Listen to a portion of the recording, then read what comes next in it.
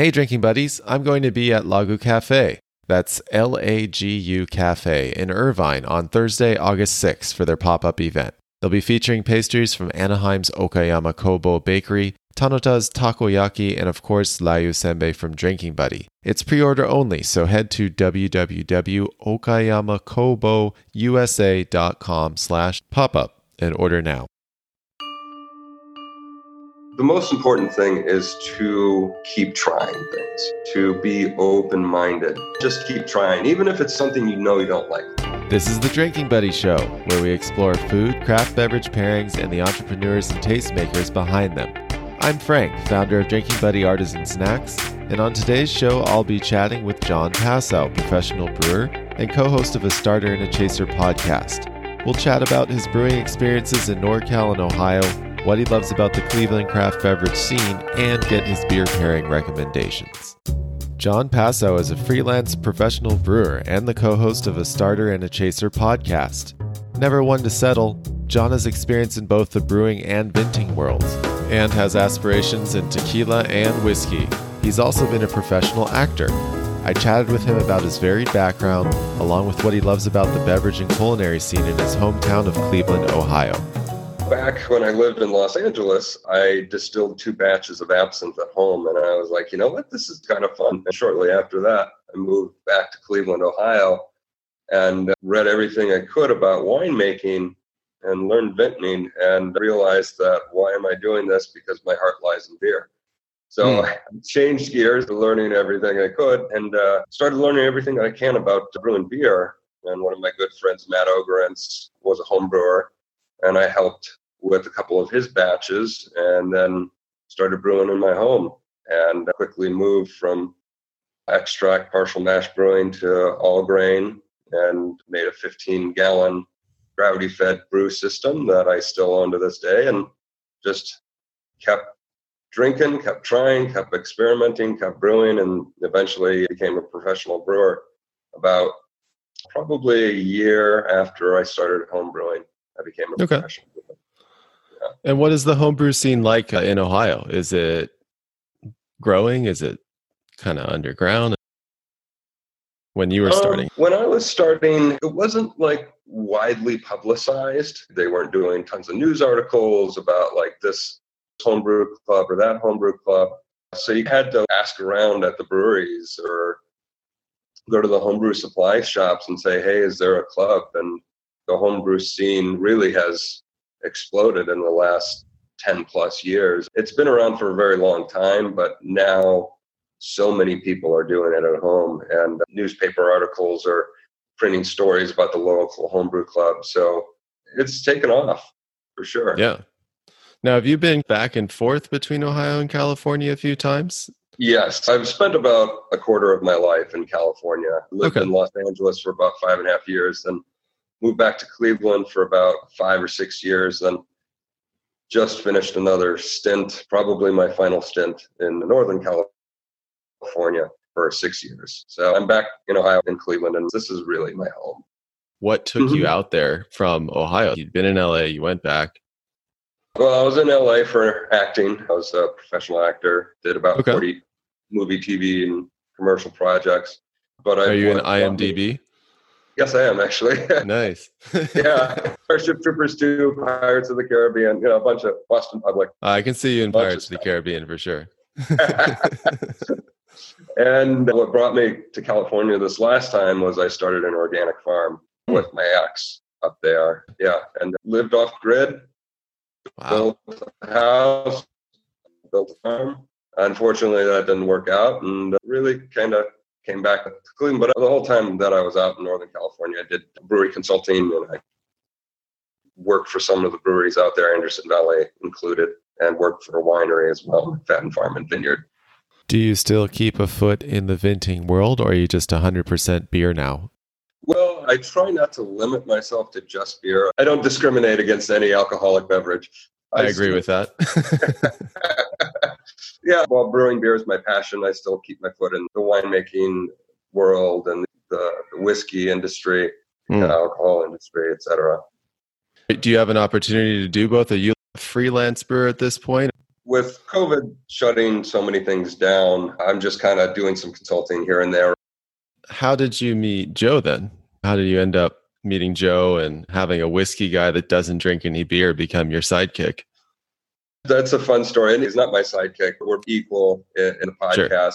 He says host and I say host for both of us. So one of my oldest friends, I was in, I think, third grade when he moved just catty corner to where I lived. And we became fast friends. And he ended up moving away, I think, to Cincinnati a couple years later. And we lost touch for about 10 years or something like that, and then reconnected and then lost touch because we're both living in separate states at that point. And then really reconnected pretty hardcore online a couple of years ago and have been staying up with each other. And when I moved back, we both wanted to start something together, and the podcast seemed like a logical choice. He's got an extreme amount of knowledge in the whiskey side of things, and I've got an extreme amount of knowledge on the beer side of things, and nobody's doing a combo review podcast of both whiskey and beer. It's either whiskey, wine, or beer, or it's just one thing, but we found a niche there and we wanted to fill it, and the rest has been history. Where did he get into whiskey? You guys are friends, but then just because you're moving, you don't keep in touch, but he ends up becoming an expert in an alcohol as well. He was kind of a Budweiser drinker for a long time, and then just, as he says, I made a lot of bad decisions with Jack Daniels, so it wasn't a connoisseur type aspect. But Sure. Then his wife, Heather, really enjoyed finer whiskeys. Her family is Irish. I think she's second generation. Her father's from Ireland, if I remember correctly. Wow. So she started really turning him on to really good stuff, and that just blew his palate up, and he wanted to really explore and learn as much as he could about that side of things. Has he opened up more to beer thanks to you? I don't want to pat myself on the back, but I'm going to pat myself on the back a little bit. Yeah, he's really getting into a lot of different styles because of the podcast and because of what I'm exposing him to. I've planned it so that I'm not just giving them the hoppiest beer right off the bat. I'm slowly working into these things as documented on our podcast. And he's really loving these new styles of beer, these new experiences that he's having with the craft side of things. When we return, Jon shares his thoughts on how to approach beer, even if you don't usually drink it. If you enjoy the show, be sure to subscribe and leave us a review. And if you'd like to support us, be sure to try our one-of-a-kind Japanese artisanal snacks and pick up a Drinking Buddy hat, coaster, and more. Free shipping now available. Go to www.thedrinkingbuddyshop.com and click on Shop for details. The most important thing is to keep trying things, to be open-minded. When somebody comes up to me and says, oh, well, I don't like beer, I always counter with, well, that just means you haven't found the beer that is right for you, that you haven't found the right one to really open your palate up and have a paradigm shift. So number one, just keep trying. Even if it's something you know you don't like hoppy beers, just keep trying them, because eventually your palate will get used to it. And also you'll stumble across something that you'll be like, wow, this is actually really good. But I always say start off with light beers, pilsners, saisons, and then start working into some of the different, more flavorful styles, amber lagers, amber ales, IPAs, stouts, imperial stouts, etc. So it's got to be a slow progression. That would be the best way that I would say to, if you're not a beer fan, to go about trying some stuff and seeing what you might like. Yeah, absolutely. So tell me more about the beer scene in Cleveland right now. What's going on in it? Who are the big guys? What do you like? It is insane here. A lot of people don't realize how culinarily amazing Cleveland is. We have some of the top breweries on the planet here. We have some of the top cooks on the planet here. We're a big melting pot for all sorts of different ethnicities and cultures, German and Polish, African American, Ethiopian, Chinese, Japanese. And because of that, the food is very good. The food is varied. And same with the beer. we have some of the most amazing breweries on the planet here. We have some of the largest concentrations of breweries per capita in the United States. Some of the really good players in the craft beer scene right now, Great Lakes Brewing Company, of course, is probably our largest brewery here and one of our oldest craft breweries. I think they were formed in 1988. They're in downtown Cleveland, and they're steeped in Cleveland history from a river burning. They've got a burning river ale. Elliot Ness used to drink in the location where they have their brew pub. And they actually have a bullet hole in the bar that Elliot Ness put there. So they have the Elliot Ness Amber Lager. And so they're steeped in Cleveland history. And then there's Fatheads Brewing Company. Matt Cole is the owner and brewmaster there. Just amazing hoppy beers. I mean, there's so much creativity and so much innovation that's going on with that scene. It's hard to list them because they're all just doing really cool stuff. I mean, you could throw a stone and hit a good brewery. They might be mad at you for throwing stones at them, but you can throw but not if you shoot a bullet. Yeah, that's true. As long as it's a historic bullet, it's all good. Yeah, unless it's a historic bullet. They got to be Elliot Ness to do it. Yeah. That's awesome. This makes me really curious about the place. Are there some good festivals that you'd recommend? Obviously, COVID right now, it's canceled a lot of stuff all over the country. But normally, if I was going to go there... In addition to being culturally varied, we're also a party town. So there's usually something going on any given week.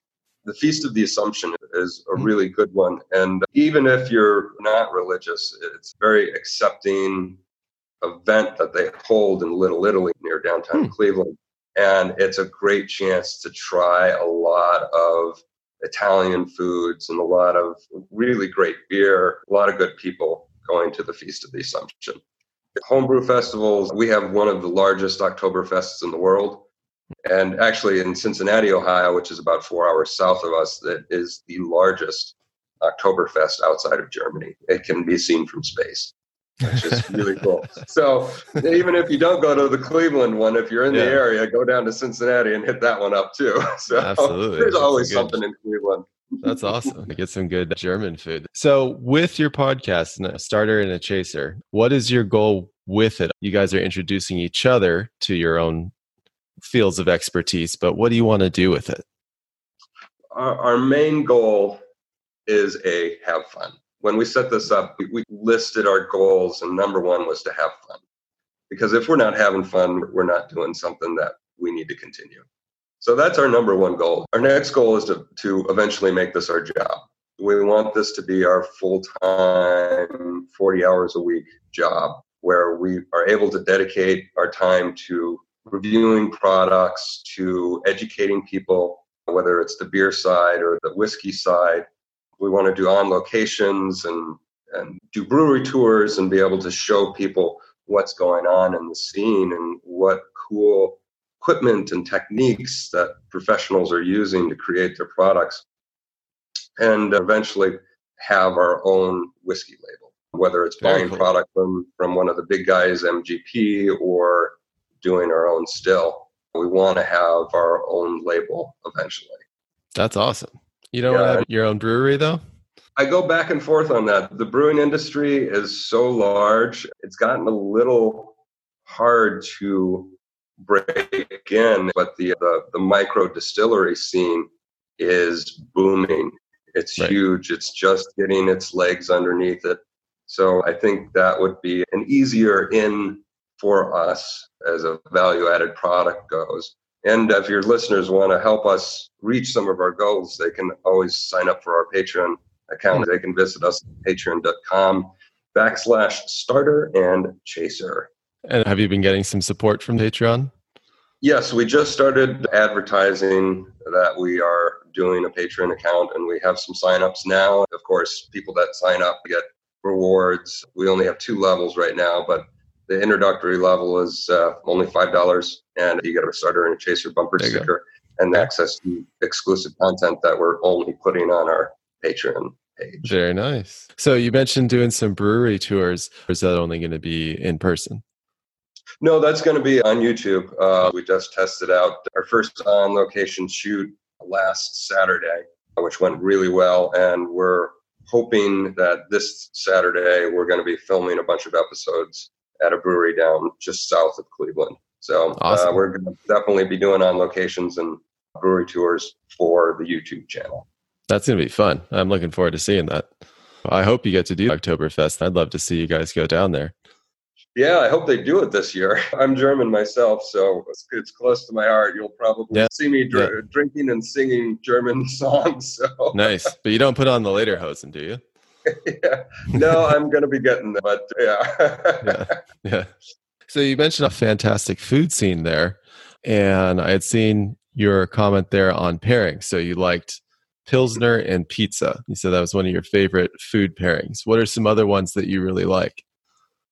Well, pizza and Pilsner is always the classic. Spicy food and IPAs, which we had talked about briefly with one of the products that you import, the spicy rice cakes. Spicy foods always pair well with hoppy beers.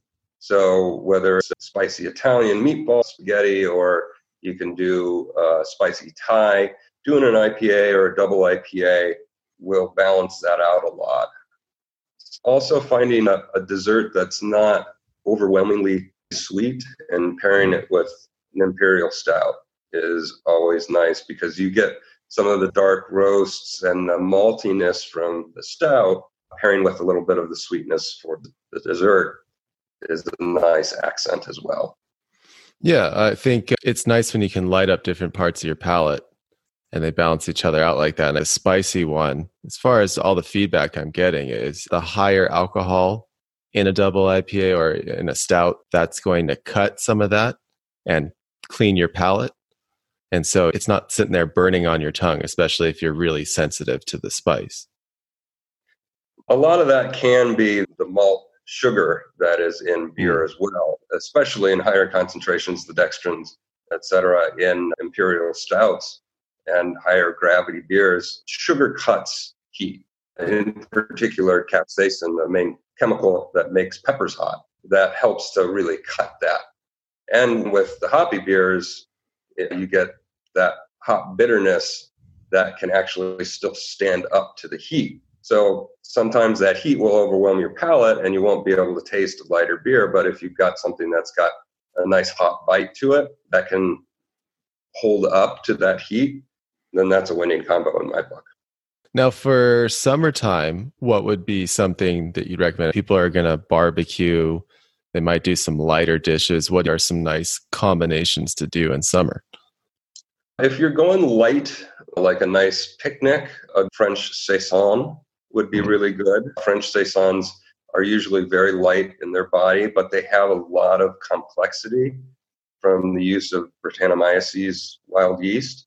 And that lends to barnyard funk and peppercorn and really cool stuff that is really refreshing on a summer's day. As far as barbecue goes, pairing that barbecue with the malty roast of a stout is nice. But, it's light, it's hot. You want something easy drinking. So a good Czech Pilsner, always delicious on a warm summer day grilling. Yeah, I'm already getting a little thirsty. So do you have some ones made locally that people could order online? 3 beers to try for summer. 3 beers to try for summer might be tough. How about we do top 3 beers just to try? Sure. Because Great Lakes Brewing Company, Edmund Fitzgerald Porter. And what do you like about that?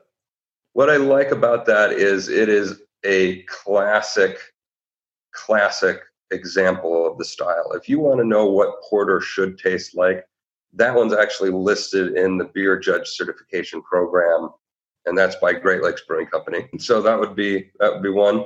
Number 2 would be Fatheads Brewing Company Headhunter, double IPA.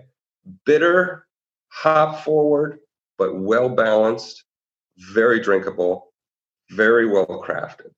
They're out of North Olmsted and Middleburg Heights, just south of Cleveland.